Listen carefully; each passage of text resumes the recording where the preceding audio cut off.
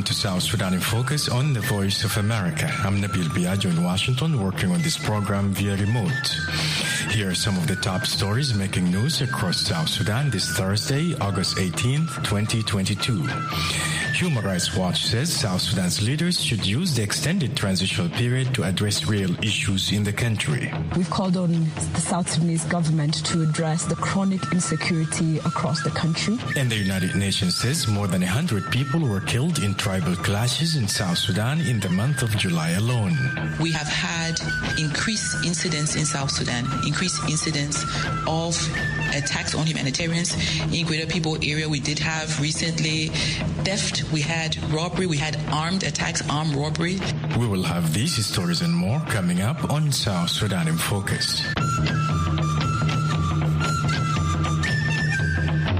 Human Rights Watch is calling on South Sudanese leaders to use the country's extended transitional period to address chronic insecurity, rights abuses, and the worsening humanitarian situation. In a statement released Thursday, the rights group also called on regional and international partners to exert pressure and leverage on South Sudan's leaders to ensure that institutional reforms are completed, rule of law is restored, and that there is significant progress in protecting human rights. For VOA News, Simon Udu reports from Juba. Human Rights Watch says since the signing of the revitalized peace agreement 4 years ago, South Sudan has been characterized by repression, violence against the civilians, and attacks that have undermined efforts to complete the transition. Nyagawa Tutpur is a South Sudanese researcher at Human Rights Watch. Nyagawa says the extension of the mandate of the transitional government needs to be accompanied by a dramatic shift in the attitude of South Sudan's leaders and concrete steps toward improving the country's human rights situation. We've called on the South Sudanese government to address the chronic insecurity across the country, as well as, which is often this insecurity that is often accompanied by abuses of human rights, including killings, disappearances, torture, rapes. We've called on them to address the humanitarian crisis in the country. And to also ensure rule of law is in place. The rights group says the extension of the transitional period takes place against a backdrop of widespread insecurity and a climate of repression.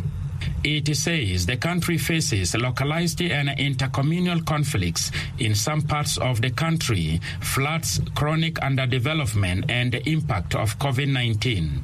South Sudan residents also face a dire humanitarian situation with 60% facing food insecurity. The large-scale conflict between signatories to the peace deal and rebel forces outside the agreement has reduced since 2018. But the rights group says civilians have continued to experience conflict-related abuses in parts of Central Equatoria, Unity, and Upper Nile states. It says South Sudan's underinvestment in the criminal justice system and general impunity by public and security officials have contributed to a decline of the rule of law. The report adds that Human Rights Watch has documented patterns of summary executions by government and military officials, often in response to suspected crime.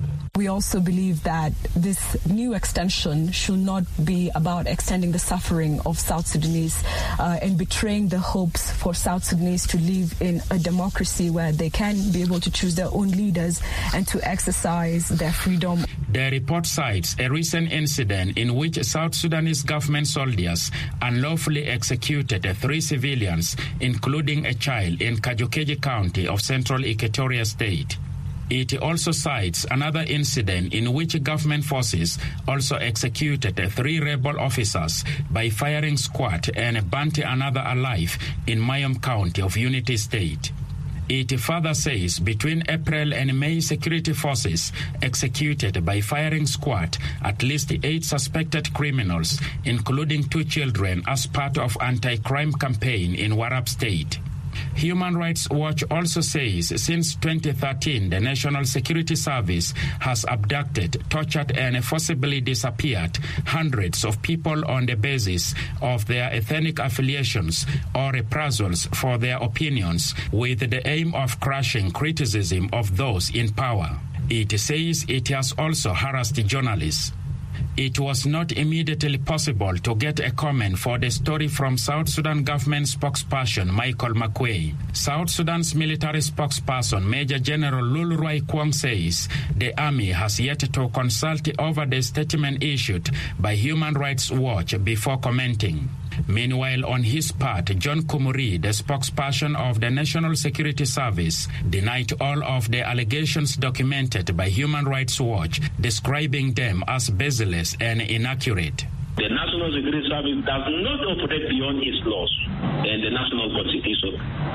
Therefore, the accusation negatively speech upon the National Security Service by the Human Rights Watch are unsubstantiated and lack credibility at all viewpoints, and that are believed to serve as avenues of generating funds from international donors to further aid their individuals and personal goals.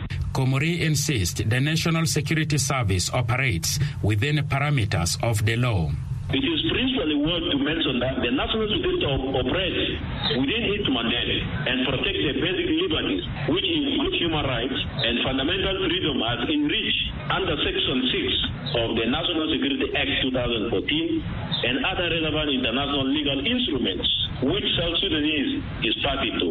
My brother is speaking on the fact that national security is among the disciplined law enforcement agencies in the country, and indeed in the region, and actively continue to undertake significant improvement in terms of 1, the training of its personnel on human rights laws and fundamental freedom; 2, setting up of the Public Affairs Department to handle civil complaints against the service and its members; 3, relying on the Legal Affairs Directorate to safeguard human rights and the rule of law, and remaining accountable to the civil authority. Komori says the National Security Service is continuing to make necessary reforms within its system.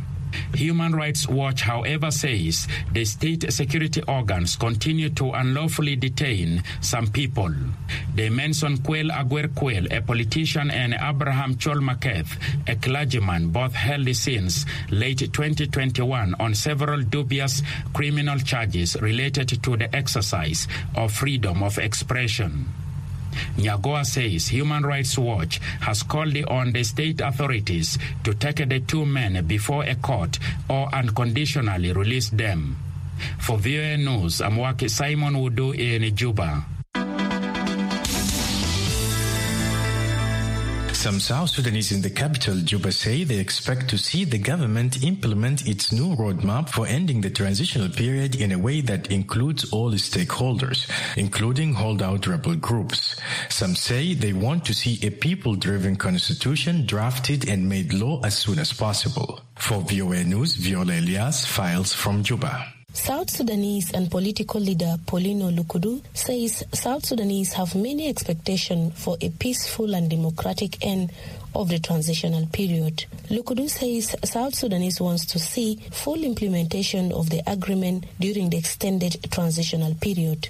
In addition, Lukudu says South Sudanese wants to see all signatory parties and holdout groups included in implementing the agreement so they can participate in the election at the end of the transitional period. What is very important is to ensure that we have an inclusive elections to take place, whereby we expect the non-signatories to be part and parcel of the coming elections. 2, we expect the unification of the necessary unified forces so that we will have one national army instead of each political grouping having their own army. Lukudu says leaders should work towards healing the wound created by the war and reconciling the South Sudanese people. We expect the people-driven constitution to be drafted and signed into law, and we expect that the South Sudanese will work towards healing and reconciliation, so that at least the atrocities that had happened has created division among the communities of the country. So when there is healing or reconciliation, then we will go for the peaceful, free, fair, and democratic elections. The pre-transitional period activities could not be implemented according to the agreed schedule, so the parties extended the transition to 2025. Joseph Modesto, the head of South Sudan's Communist Party, says he expects if the parties cannot implement the agreement, the schedules for the transition will fall behind again. Modesto says South Sudanese are worried since the unity government has made it clear that the agreement is difficult to implement. He thinks some of the leaders would try to avoid implementing some of the key provisions, such as formation of the hybrid courts and accountability. What I would expect to take place is that still the critical articles will still not be implemented. If they are going to be implemented, they will be off the mark. They will not be implemented in spirit because some critical articles are punitive. The question of the hybrid court, the question of accountability, all these things are actually problems. And so those who were fighting over power, they will be involved to answer what happened. And to answer the question, some of them may be found guilty. So it seems that they may not agree to implement some of those articles. Modesto questioned that 4 years have gone by and the unity government has done very little towards implementing the agreement. Earlier this month, the reconstituted government of national unity agreed on the roadmap for a peaceful and democratic end of the transitional period. Originally, the agreement was to end after 44 months by next February. That included 8 months of a pre-transitional period and 36 months of a transitional period. The new roadmap for implementation extends the transitional period 24 months until 2025. For VOA News, I am Viola Elias in Juba.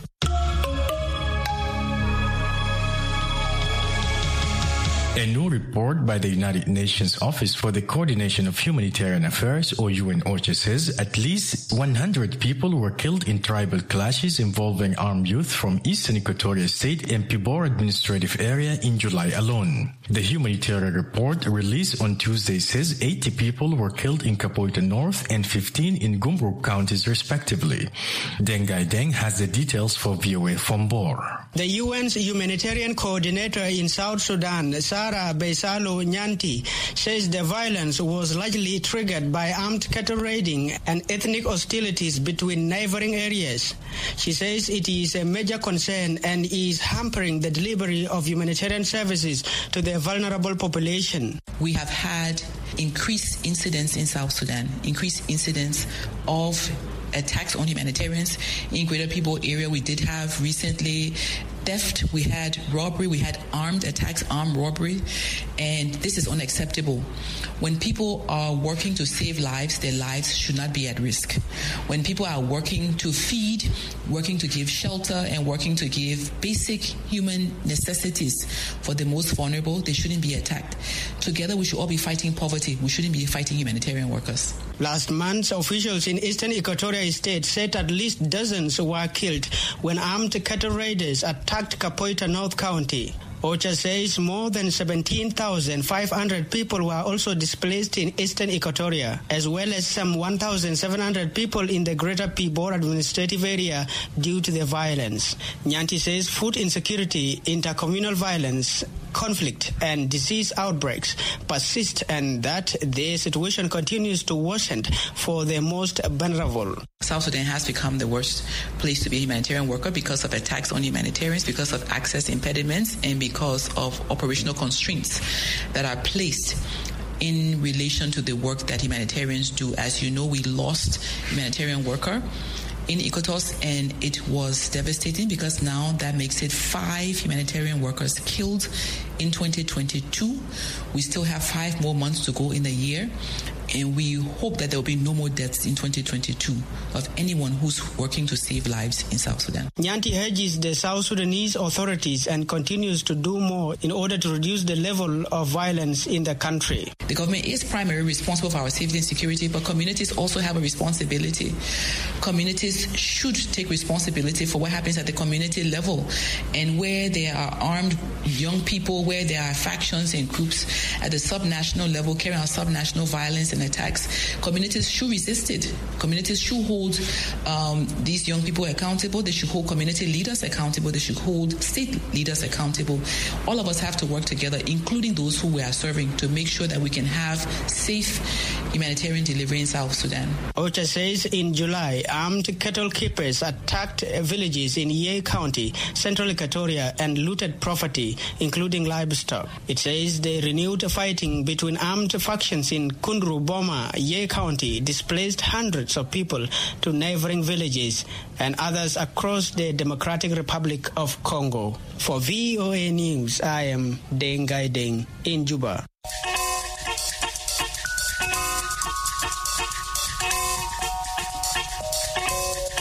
You're listening to South Sudan in Focus on the Voice of America. Coming up, we look at what South Sudanese have to say as they mark the 67th anniversary of the Taurid Mutiny. Stay tuned for that report, which is coming up right after this break.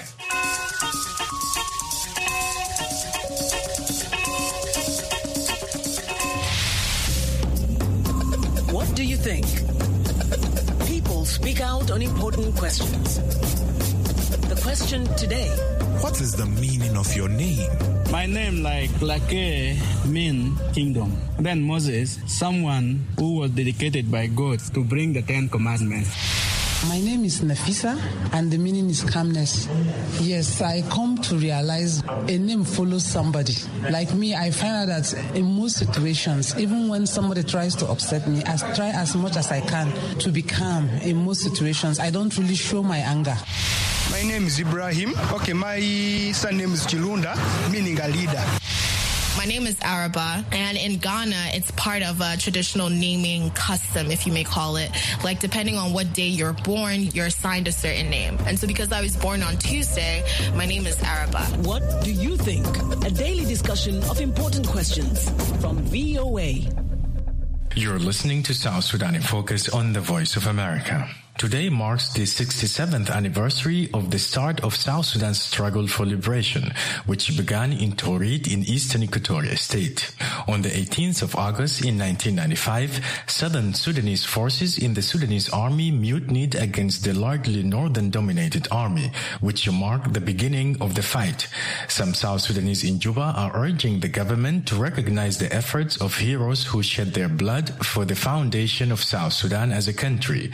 For VOA News, Viola Elias reports from Juba. South Sudanese citizen David Juma says the date 67 years ago is one of the most important days in South Sudan's history, noting that back then Southern Sudanese were more united as they struggled to achieve independence. The Taurid Mutiny is said to be the beginning of the first civil war in Sudan and was the first Southern Sudanese rebellion in the Sudan. Juma says the Sudan People Liberation Movement, or SPLM, which was founded later in 1983, contributed much to the liberation of South Sudan. But he says the Anyanya rebel movement, which shot the first bullet against the Khartoum government in 1955, helped raise the concerns of South Sudanese. The SPLM, they fought for it, but the truth of the matter is that the first bullet was not shot by the SPLM. This is what they should be putting in their mind. So the SPLM came and it started where the Anyanya veteran is stopped. So I'm trying to say that veteran day is more important and it is historic. The Anyanya 1 rebellion, which was led by Joseph Lagu, lasted from 1955 until 1972 between the northern part of Sudan and the southern Sudan region that demanded representation and more regional autonomy. Juma says it is shameful that nobody cares to celebrate such an important day today, which led to the freedom of South Sudan from the Khartoum regime. But they don't care. The history has been distorted, and then nobody wants to remember any sacrifices made by others, apart from what they do.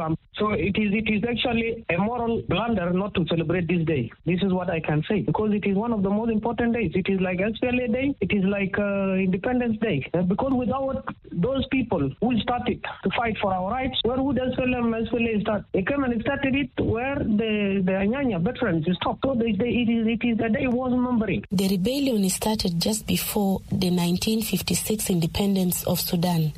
The predominant Arab-led government of Khartoum showed little commitment to granting the South a federal system. This was observed as a deliberate exclusion of Southern leaders in the political, economic and governance planning of an independent Sudan. It is reported that the civil service and administration were increasingly placed in northern Sudanese hands. Garang Akol, another South Sudanese citizen, says the Torit Mutuni marks the southern Sudanese journey to end injustice and slavery by the north. The struggle for liberty, justice and freedom is within our own hands. We must always endeavor to struggle to ensure that justice is achieved and prosperity is also gotten in order for our country to move forward. This is the essence of Torit Mutiny of 1955. On August 18, 1955, a number of Southern Sudanese leaders were arraigned for trial after being accused of inciting the population against the government. The Southern Sudanese alleged they had received a telegram indicating that Northern Sudanese administrators had been instructed to mistreat Southerners. Following that allegation, a number of soldiers in various government units were also picked out for arrest. But rather than surrender, a unit known as Sudan Defense Force Equatorial Group, composed mainly of Southerners, disappeared into the bushes and hid with their weapons. In the days to follow, more Southerners mutinied in Juba, Yei and Maridi. This officially marked the beginning of the first war in southern Sudan in August 1956. The struggle was made up of former Southern Army officers, warrant officers, civilians, and a small number of non-commissioned officers. It is said that at first fighting was uncoordinated and that the mutiny was spearheaded by Father Santurino Ohure, General Emilio Tafureng, and Ali Batala. It is estimated that between 5,000 to 10,000 personnel escaped to the bush and launched attacks on the Sudanese government. In 2019, President Salva Kiir declared August 18 every year as Veteran Day. However, today, no major event is taking place. For VOA News, I am Viola Elias in Juba.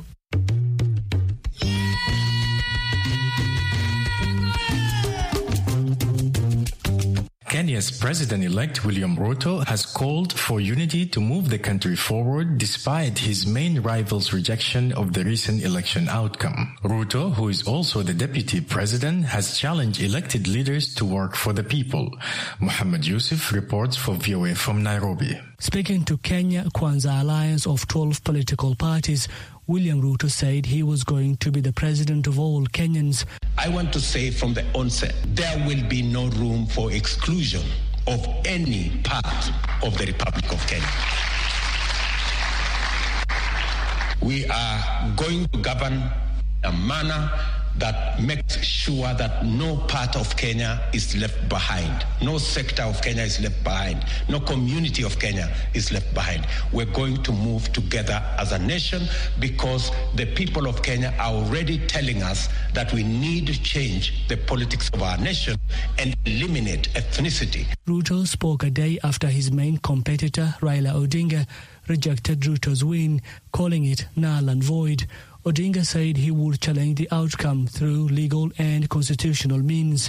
Ruto, the deputy president, received just over 50% of the vote in last week's presidential election. Odinga won just under 49%.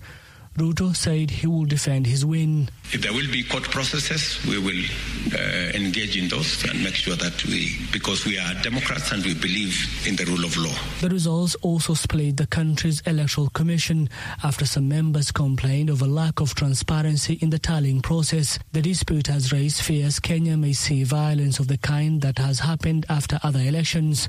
Odinga camp has until Sunday to submit its case to the Kenyan Supreme Court to determine whether the just concluded election was free, fair and credible. Mohammed Yusuf for VOA News, Nairobi. The Director General of the World Health Organization, Tedros Adhanom Ghebreyesus, said Wednesday that Ethiopia's conflict-ridden province of Tigray is the worst humanitarian and man-made disaster on earth. Lisa Schlein has the details for VOA from Geneva. The WHO chief says more than 6 million people in Tigray have been under siege by Ethiopia and Eritrea for nearly 2 years.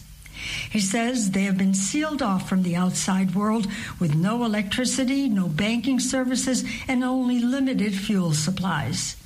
Tedros Adhanom Ghebreyesus says a trickle of food aid and medicine has been reaching the beleaguered northern province since a truce between the Ethiopian government and Tigray rebel forces was declared in late March. He says the population is still facing multiple outbreaks of diseases, including malaria, anthrax, and cholera. Nowhere in the world you would see this level of cruelty, where it's a government punishes 6 million of its people for more than 21 months by denying them basic services.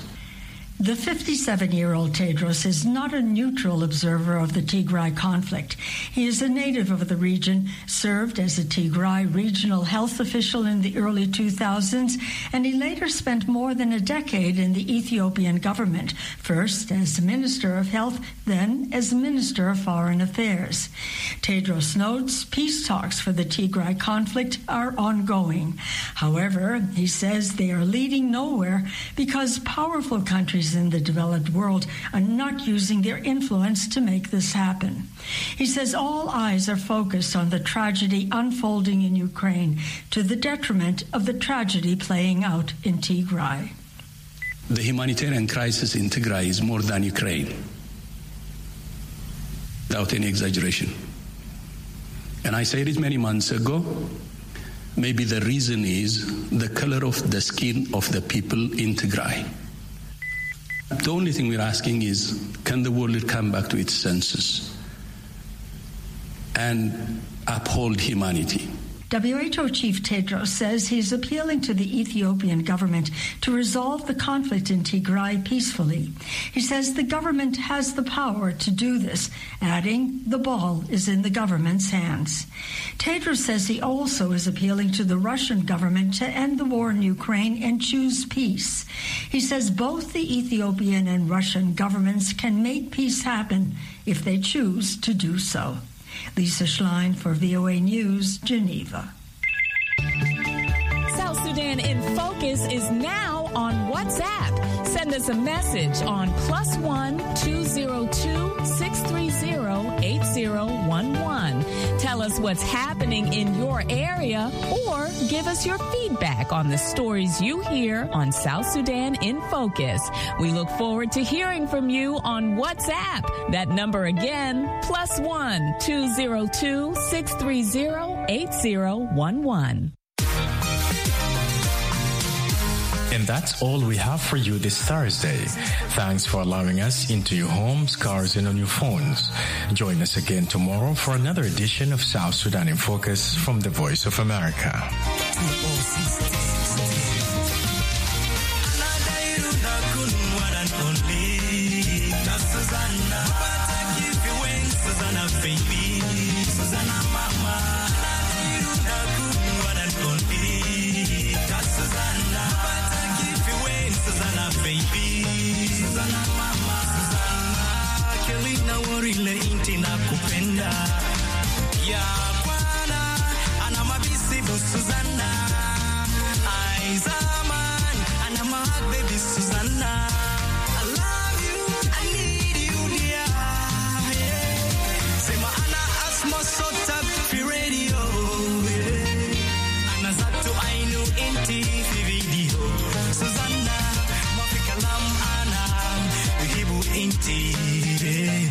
Zaman sekete au kamantian Susanna na dairu na kun wanan